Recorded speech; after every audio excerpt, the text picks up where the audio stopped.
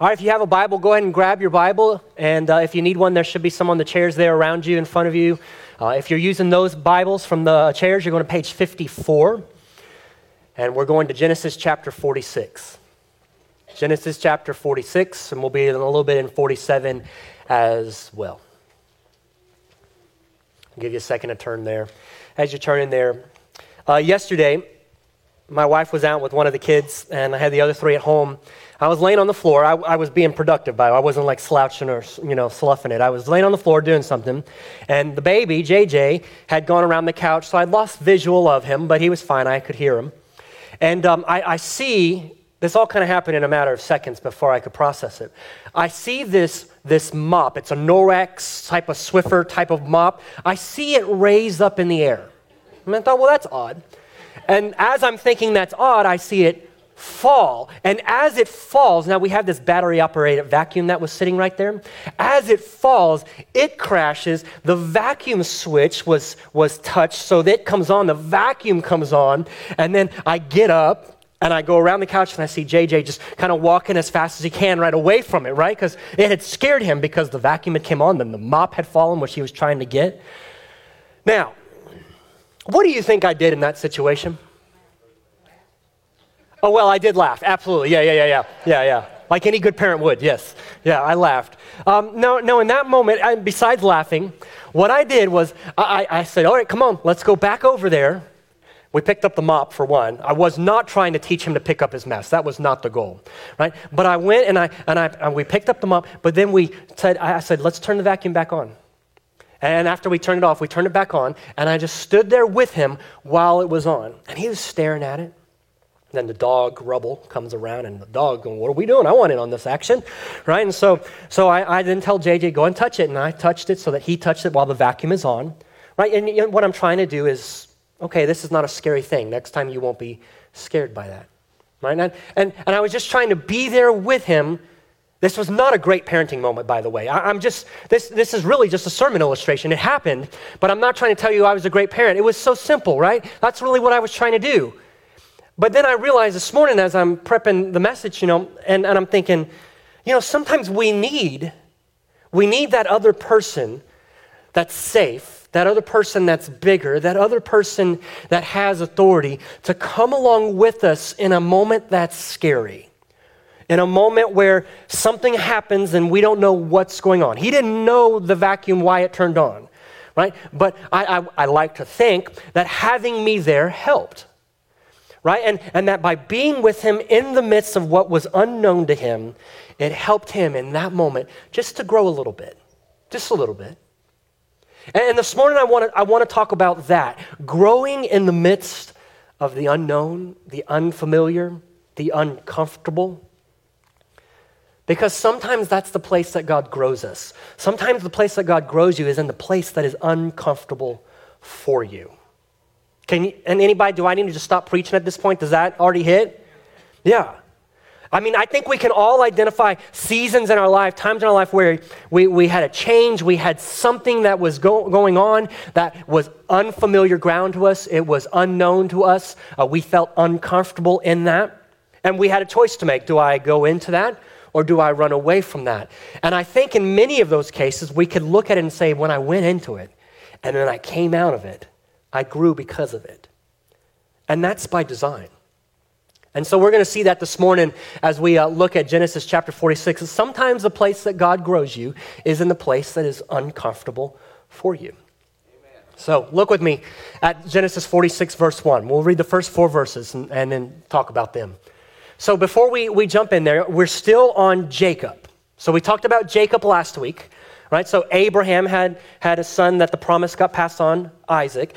Isaac had a son that the promise got passed on to Jacob. And so Jacob, remember last week we talked about he was on the run. Well, since he's been on the run from his twin brother who he made mad, he's since come back.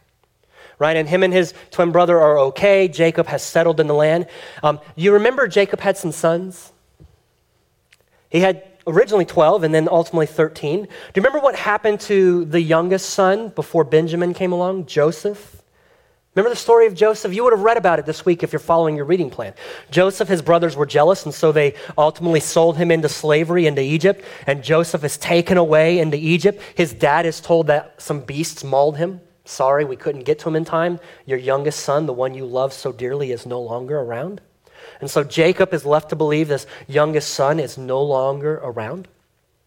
And then we get Joseph's story. If you were to read this week, Genesis chapter 37 through 50, that range is all about Joseph. And so you see Joseph in Egypt, and Joseph goes through Egypt, and he is a slave or servant in Potiphar's house. Then he is wrongly accused, and then he ends up in jail. Then while he's in jail, he interprets some dreams, but then he gets forgotten. So then he stays in jail longer than he should have been in jail. Then he comes out of jail because Pharaoh had a dream. And he's able to interpret Pharaoh's dream. And because he's able to interpret Pharaoh's dream, Pharaoh elevates him to second in command in all of Egypt. There's nobody besides Pharaoh higher than Joseph. Right? And then there's famine in the land, and the place where Jacob and his family are living, there's famine there. They have no more food, but Joseph, in his wisdom and the wisdom that God had provided him, had Egypt store up food, enough food to be able to provide for them through the years of famine. Joseph's brothers, the ones who had sold him into slavery, go down to Egypt to get food, ultimately to find out Joseph is second in command in Egypt, and that Joseph is the one handing out the food. They go back to tell their dad, Jacob, your son's alive. I'm summarizing a whole lot, obviously. Your son's alive. And that's where we pick up, because now Jacob is packing all of his family up. And they're going to go down into Egypt, where they're going to stay for some time, and they're going to be there with Joseph, and they're going to have food provided for them. So they're on their way. That's where we pick up chapter 46, verse 1. Israel, which is another name for Jacob. Remember last week we saw he got renamed. He's no longer Jacob, but he's Israel. So Israel began his journey, taking with him all that he had. When he came to Beersheba, he offered sacrifices to the God of his father Isaac. God spoke to Israel in a vision during the night and said, Jacob, Jacob. He replied, here I am. He said, I am God, the God of your father. Do not be afraid to go down to Egypt, for I will make you into a great nation there. I will go down with you to Egypt, and I myself will certainly bring you back from there. Joseph will close your eyes. Well, let's just look at that for a minute. So here Jacob is, him and his family, they're traveling, and they're headed south, and they hit this town called Beersheba. Now, that would be kind of the southernmost part of his land, and as he passes through there, he leaves the land that God had brought them to. See, all of Jacob's life, Jacob had been in this land that God had promised for him.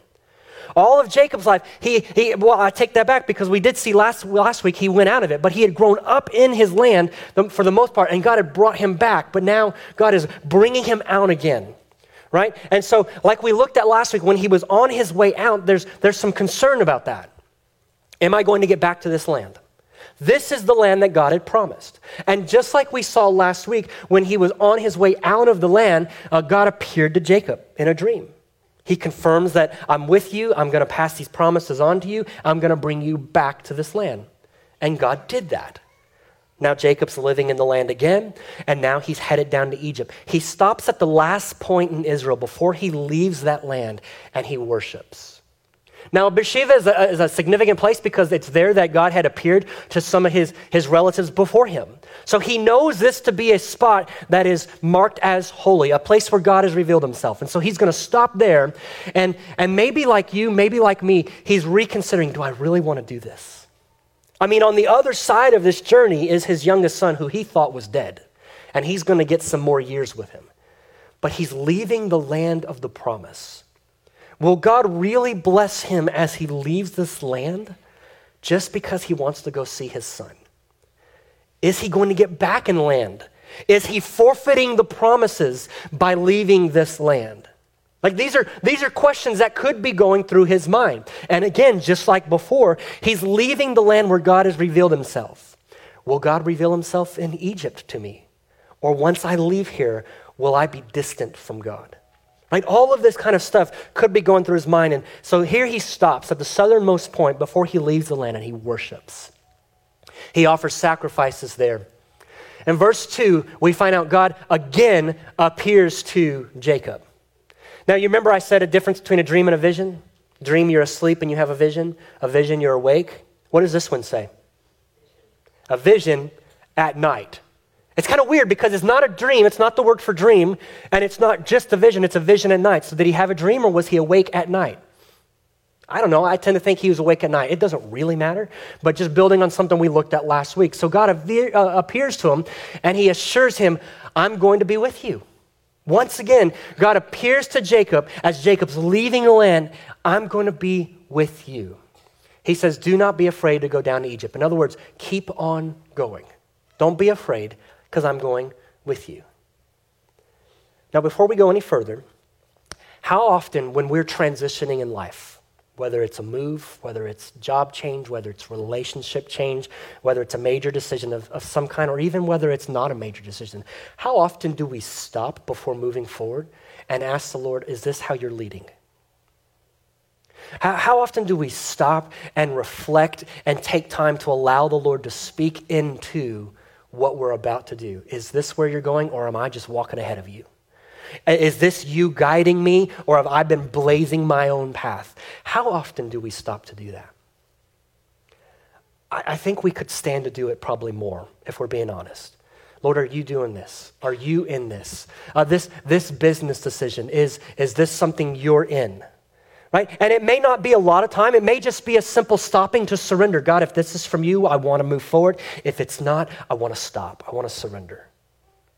And here Jacob is, and he stops before he goes and he worships. And there could have been all kinds of things included in that night of worship, but he sacrifices. He commits himself. He shows and expresses his devotion to God as he's leaving this land and going into a land that is surrounded with other gods. How often do we stop and say, Lord, are you in this?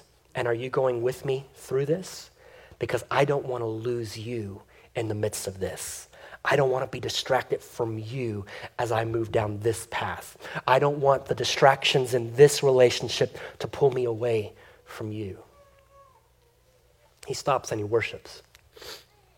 And God says to him, do not be afraid, verse 3, to go down to Egypt, for I will make you into a great nation there. Do you remember the promise that God had given to Abraham, passed on to Isaac, passed on to Jacob? You're going to be a nation. I'm going to make peoples come from you. I'm going to make many descendants for you. And through you, all the nations of the earth will be blessed. You know, up to this point, Jacob's not necessarily considered a nation yet. Right? As we're going to see, he's got about 70 people that is going with him down to Egypt. That's hardly a nation. That's just a family. Right? Some of you have bigger families than that.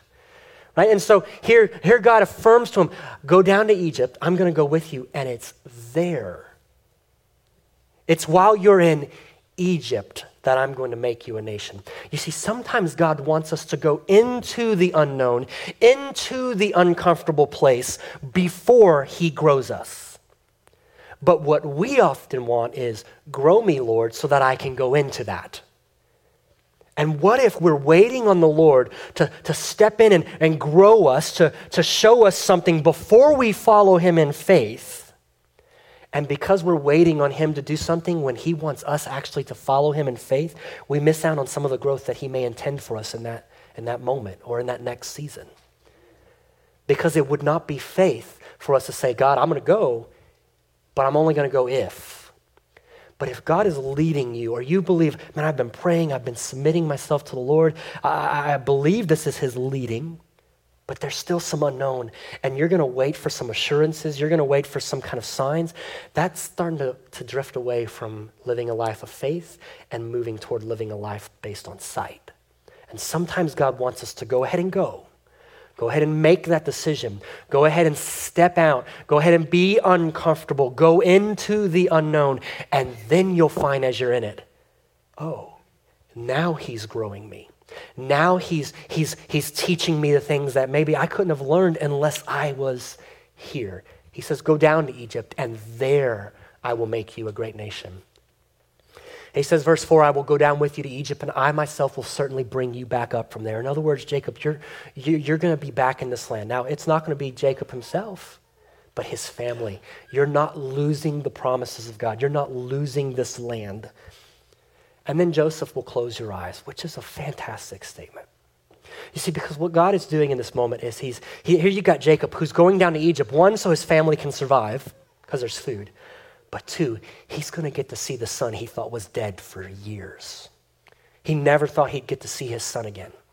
And now he's going down to see his son, and God assures Jacob, Joseph will close your eyes, which was a way of saying he's going to be with you when you die. He's going to be present with you. You may not have had him all these years, but you're going to get to spend the next, and if I remember it correctly, it was somewhere around like 17 more years or something like that he gets to have with Jacob, or with Joseph, and then Joseph's going to be with him as he passes. Now, here's what I want to say about that. God is really good. He gives us all that we need and oftentimes gives us far more than we need. And God is a God who likes and delights in granting the desires of his people's heart. You got to believe that Jacob longed and desired to see his son Joseph again. And for God to say Joseph is going to close your eyes is just an extra level of God's kindness and his goodness, because God didn't have to do that. God could have preserved them in the land they were in, and yet he orchestrated it so that Jacob had to go down to Egypt just to survive. And guess what? It just so happens that your son Joseph was there. What are those desires that you have? What are those things that you've been praying for, longing for, that you think God's not concerned about these kind of things? And so you're not bringing him to him, and you're not asking him for them because you think he won't concern himself with that. I want to show you real quick. We're just going to jump over to Psalm 37, verse 3 and 4 real quick, where it says, trust in the Lord and do good. Dwell in the land and befriend faithfulness. Delight yourself in the Lord, and he will give you the desires of your heart. So here's a couple things we've got to understand, though. So when I say, what are those desires in your heart? What are those things that you're longing for God to give you? When we read a verse like this, delight yourself in the Lord and he will give you the desires of your heart, we've got to look at the first part before we consider the second part, right? It's not just saying God is like a genie and he's going to give you whatever you wish for. He's not. God does not give you oftentimes the things that you and I want. James in the New Testament tells us in chapter 4 that sometimes we don't have things because we don't ask. But then sometimes we still don't have them because when we do ask, we ask with the wrong motives. Listen, God knows what's good for us. He knows how we're going to use things. He knows the things that we don't know and we can't see. And so there are times where we're asking God for stuff. We're asking God him to do something, work in this way, bless me here, bless me there. And he knows far better than us that that's not going to be a good thing for us. And so he may not do it. But the first part, he says in verse 3, trust in the Lord. Okay, so that implies there's some kind of relationship here, right? I'm trusting in him. I'm living my life dependent upon the Lord. And do good, so I'm living that out. Dwell in the land and befriend faithfulness. So that's a reference to the people of Israel living in the land. In other words, be in the land that God promised you. Be faithful in the land, obey God, and then delight yourself in the Lord. What does it look like to delight myself in the Lord? Well, it includes trusting in the Lord. It includes being faithful to him. It means I'm delighting in the things that he delights in. It means I'm aligning my life, my beliefs, my lifestyle with the Lord. As I do that, as I delight in the Lord, guess what starts to happen? My desires change. Some of them were okay desires before, and so they stay. Other desires that maybe were not okay, that were not aligned with the Lord, those start to go because I start to desire more the things of the Lord and less the things that are opposed to him. And as I delight myself in the Lord, those desires that I may have, there's a good chance that those desires are from the Lord. Those longings, as I'm delighting myself in the Lord, there's a good chance those longings are from the Lord. And so as I ask him for them, I can trust that he delights in giving me the things that I desire. And so to Jacob, he says, Joseph's going to close your eyes. He's going to grant Jacob a desire that he surely as a father would have longed for. Again, what are those things that you've got in your heart that you've been longing for, that you think God's not concerned about these kind of things? And so you're not going to him with them. You're not asking him for them. You're not submitting those and saying, Lord, would you Would you consider? Would you please give? Would you act in this person's? What are those things? Start asking him for them. Start trusting him as a good God who delights not only in giving you the things that you need, but delights in giving you the things that you desire as well. So we go back to Genesis chapter 46. We're going to jump to verse 31 now. So now Jacob and his family have arrived in Egypt, and Joseph meets them. And Joseph is instructing them, hey, you're going to go before Pharaoh. And he says to them in this, then Joseph said to his brothers, verse 31, and his father's household, I will go up and tell Pharaoh, my brothers and my father's household who were in the land of Canaan have come to me. The men are shepherds. They take care of livestock. They have brought their flocks and their herds and all that they have. Pharaoh will summon you and say, what is your occupation? Tell him, your servants have taken care of cattle from our youth until now, both we and our fathers, so that you may live in the land of Goshen. For everyone who takes care of sheep is disgusting to the Egyptians. Okay, so Joseph is prepping them to go before Pharaoh. Tell them you're shepherds so that we can live in this area of the land. We'll come back to that in just a moment. But you've got this statement there because shepherds, and it's not necessarily just taking care of sheep. It says shepherds, which could include livestock as well. Shepherds were disgusting to the Egyptians. Now you might find yourself reading that and going, why? And then if you're really an astute reader and you keep reading, you find out later when they are standing before Pharaoh, and we're going to see this, he says, if you have anybody who's capable, let him take care of my livestock. So it's not that shepherds are disgusting to the Egyptians because they don't have shepherds themselves. It's not something about cows specifically or sheep specifically. That was improper grammar. Sheep specifically. It's not about that. But there's something that has made shepherds disgusting to Egyptians, despisable to Egyptians, and Jacob tells them about that. It's likely what happened is there was a group of people about 100 years before the time Joseph showed up in Egypt. Egypt was a constantly changing hands with people groups leading over it. And there was a group of people who made their way in at some point. They came from the same area that Jacob and his family is coming from east of Egypt, from the continent of Asia. In fact, when you read about them, they're called Asiatics because they came from east of Asia. Now, these people came in and they caused some controversy in Egypt. And sometimes these people, they technically are called the Hyskos, Hyskos, but sometimes those people were referred to as shepherd kings. And they left a bad taste in the mouth of the Egyptians. And so it's likely as Jacob's family's coming from the east, from the region of Asia, they would have been at least associated with, Asiatics, people from that same area where those shepherd kings came from. And so Joseph is aware of the dynamics, and so he's trying to coach his brothers. You need to make sure and you communicate this to Pharaoh so that we can live in this area. And what we're going to see is that area also keeps the people separate. So we go on now to chapter 47, verse 3. So here they are standing before Pharaoh, and Pharaoh says to Joseph's brothers, what is your occupation? They said to Pharaoh, your servants take care of flocks, just as our ancestors did. Then they said to Pharaoh, we have come to live as temporary residents in the land. There is no pasture for your servants' flocks because the famine is severe in the land of Canaan. So now please let your servants live in the land of Goshen. Verse 5, Pharaoh says to Joseph, your father and your brothers have come to you. The land of Egypt is before you. Settle your father and your brothers in the best region of the land. They may live in the land of Goshen.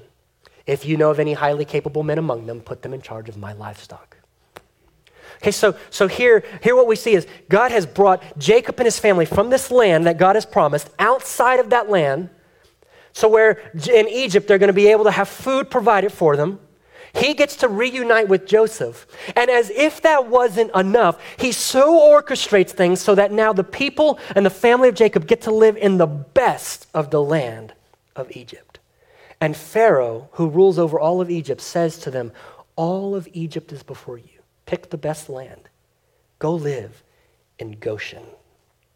Now, why is Goshen the best of the land? If you've got livestock, herds, flocks, you need grass for them to graze. You need water for them to drink. Now you can see on this map a lot of brown. But the Nile River runs there, right there through the continent of Africa there. The Nile River runs up and heads into that Mediterranean Sea there. And you see how it gets green? You know what you're looking at. That's because the Nile breaks off into branches. And the cycle is that Nile would overflow throughout the year. So all the land in that area would be well watered, well irrigated. It would be flourishing with grass, pasture land. So it's a perfect place if you've got livestock, herds, that you need a place for them to graze. This is the place you want them to be. And so God so orchestrated it so that as Jacob is heading out of this land, not only do you get all these other things, but the best of the land.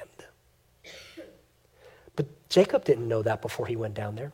I mean, look, you and I always want God to give us the details. Tell me what's going to happen ahead of time. God, tell me that I am going to get to see my son Jacob. God, tell me that when we get there, Pharaoh is going to look upon us with favor. God, tell me when we get there that you're going to provide for us and you're going to give us the best land to live in. God, tell me that you're going to provide for my needs and that you're going to give me the house that I want in the right neighborhood that I want. My kids are going to go to the right school that we want them to go to, and that we're going to have great neighbors who don't annoy us, or whatever it is that you're wanting. Lord, show me all that and then I will follow you. And yet God just said, Jacob, go. I'm going to be with you and I'm going to bring you back. And we see how God has provided for them once they get there. Sometimes the place God grows you is in the place that is uncomfortable for you. If you're following along on the reading plan, you've noticed that at the top they have memory verses each week, and the kids have the same one. One of those memory verses for this week has been Romans 8:28. And we know that God causes all things to work together for the good of those who love God and who are called according to his purpose. And as we're talking about it with the girls on the way in this morning, the two that came with me because they were working on getting that in their head, we were making sure and pointing out something. That's not a promise for everybody everywhere. It's not saying that God causes all things to work together for the good of everybody. He does not. No, it's specifically for those who love God and who are called according to his purpose. Romans 8:28 falls in the context of 29 and 30 and the verses that come before that. And what Paul is communicating to them is God causes all things to work together for the good of those who love God, who are called according to his purpose, those who have a relationship with God. And then he defines what the good is. It's being conformed to the image of God, the image of Christ. And so what we need to understand is that as a believer in Christ, if you belong to Christ, nothing in your life is wasted. No experience is wasted. So if you're facing an uncomfortable situation or an unknown situation or a transition of some kind, you need to know that God causes all things to work together for good. In other words, God's got your good in mind. If you belong to him, if you've trusted in Christ, he's got your good in mind, and he is going to use whatever comes in your life, even the mistakes that you make. He's going to cause it all to work together ultimately for your good so that you will look more and more like Christ. Sometimes that takes place in uncomfortable situations, unknown, foreign types of situations. What is it that God might be leading you to? Some of you maybe are standing right on the edge of some kind of change, some kind of decision that's facing you, some kind of life changing moment. Maybe it's a relationship that you're wondering about getting in or getting out of. Maybe you're right there on the transition and you're engaged and you're about to get married. That's a big change. Maybe you are about to become a parent for the first time or again, or a grandparent for the first time. Or maybe you've got questions about the career field or the job that you've been in, or some kind of business decision that's looming, and there's some unknown factors in it. What is it for you? Because it may be that God is saying to you, step out. Do you trust me? And if you've been delighting yourself in the Lord, trust that he's got your good in mind. If you're not delighting yourself in the Lord, you should be worried. Absolutely. if you're not delighting yourself in the Lord, you need to check your motives. Maybe you need to say, Lord, is this from you? Have I consulted you at all at this point? Because listen, if you're blazing a path opposed to the Lord and then asking him to slap his blessing upon it, he does not do that. Instead, he'll say, you want to go that way? Go. But you won't find my blessing there. What is it that you're facing that God might be saying to you this morning, go, I'm going with you. And you know, as we think about Jacob, he went down into Egypt for the sake of the survival of his family, so that God could continue to pass the promises on and ultimately bless all the nations of the earth through Jacob's family. There's a descendant, a family member of Jacob later down the line, who his family too had to take him down to Egypt, because King Herod was seeking the life of God's king, Jesus. And so God appeared, an angel appeared to Mary and Joseph, said, go down to Egypt and you'll be safe there. Unknown place, unfamiliar. But he did that so that the Messiah, Jesus, could be preserved and protected, so that God could continue to advance and move forward his promises, so that through Jesus, all the nations of the earth could be blessed. And then Jesus would grow up and he would live his life, and then he would come to the point where he would reach the very point that he came for. And he would go down, once again, into death this time. A place that Jesus had never known. A place that God himself had never experienced. And we see Jesus the very night before he goes to the cross, Lord, if there's any other way. So we know the agony, we know the uncomfortable nature of what he was facing, and yet he would go down into death. But God would bring him back up again. But he must go down into death so that God can continue to advance his plan in order to bless all the nations of the earth through him. Because when God brought him back up again, and he raised and he claimed victory over sin and over the impact of sin over death, he's then able to extend to all people everywhere. Come to me. Come to me, all who are weary and heavy laden. Come to me, all who thirst. I'm the bread of life. I'm the one who provides nourishment. I'm the gate. I am the resurrection and the life. Nobody comes to the Father but through me. Some of you, maybe you've never considered that God sent Jesus, who went down into death, and then God brought him up from death into a new type of life. And he didn't do that just to show off his power. He did that so that there would be a way made for people who were separate from God to be brought in, so that all the nations of the earth could be blessed through him. You don't receive God's blessing apart from Christ. You don't belong to God's family apart from Christ. God wants to grow us, but sometimes it requires going into uncomfortable situations. For some of you, that's the uncomfortable thing this morning. I've been skirting around this. I've got family, I've got friends who have been talking to me, but I haven't wanted to take that step. Perhaps this morning God's calling you to trust him. Trust in Christ. Respond to what God has done for you, the love that he's shown for you. That's what communion's about. And maybe you saw it pictured there this morning in a new way. So here's what we're going to do as we wrap this up. Let's just take a moment and let this settle. And ask the Lord, what do you have for me today? For some of you, it may be responding to Christ. And again, I'll point you to your bulletin. There's a great prayer there that maybe you could use as a way to express that belief that God may be producing in you. So let's take a moment and settle on that.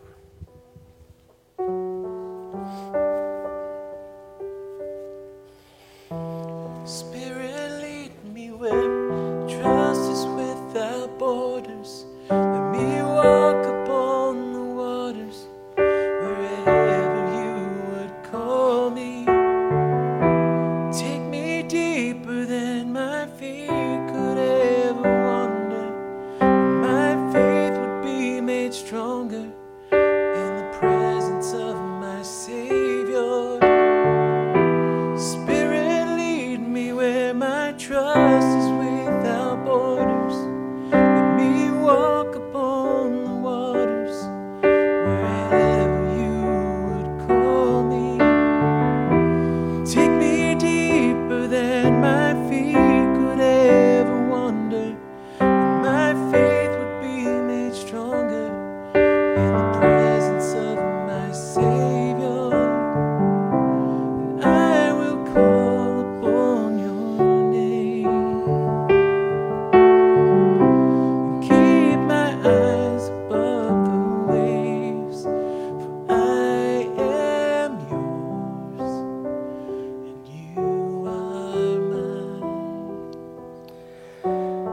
Father, I'm thankful that we can, because of Christ, say, I'm yours.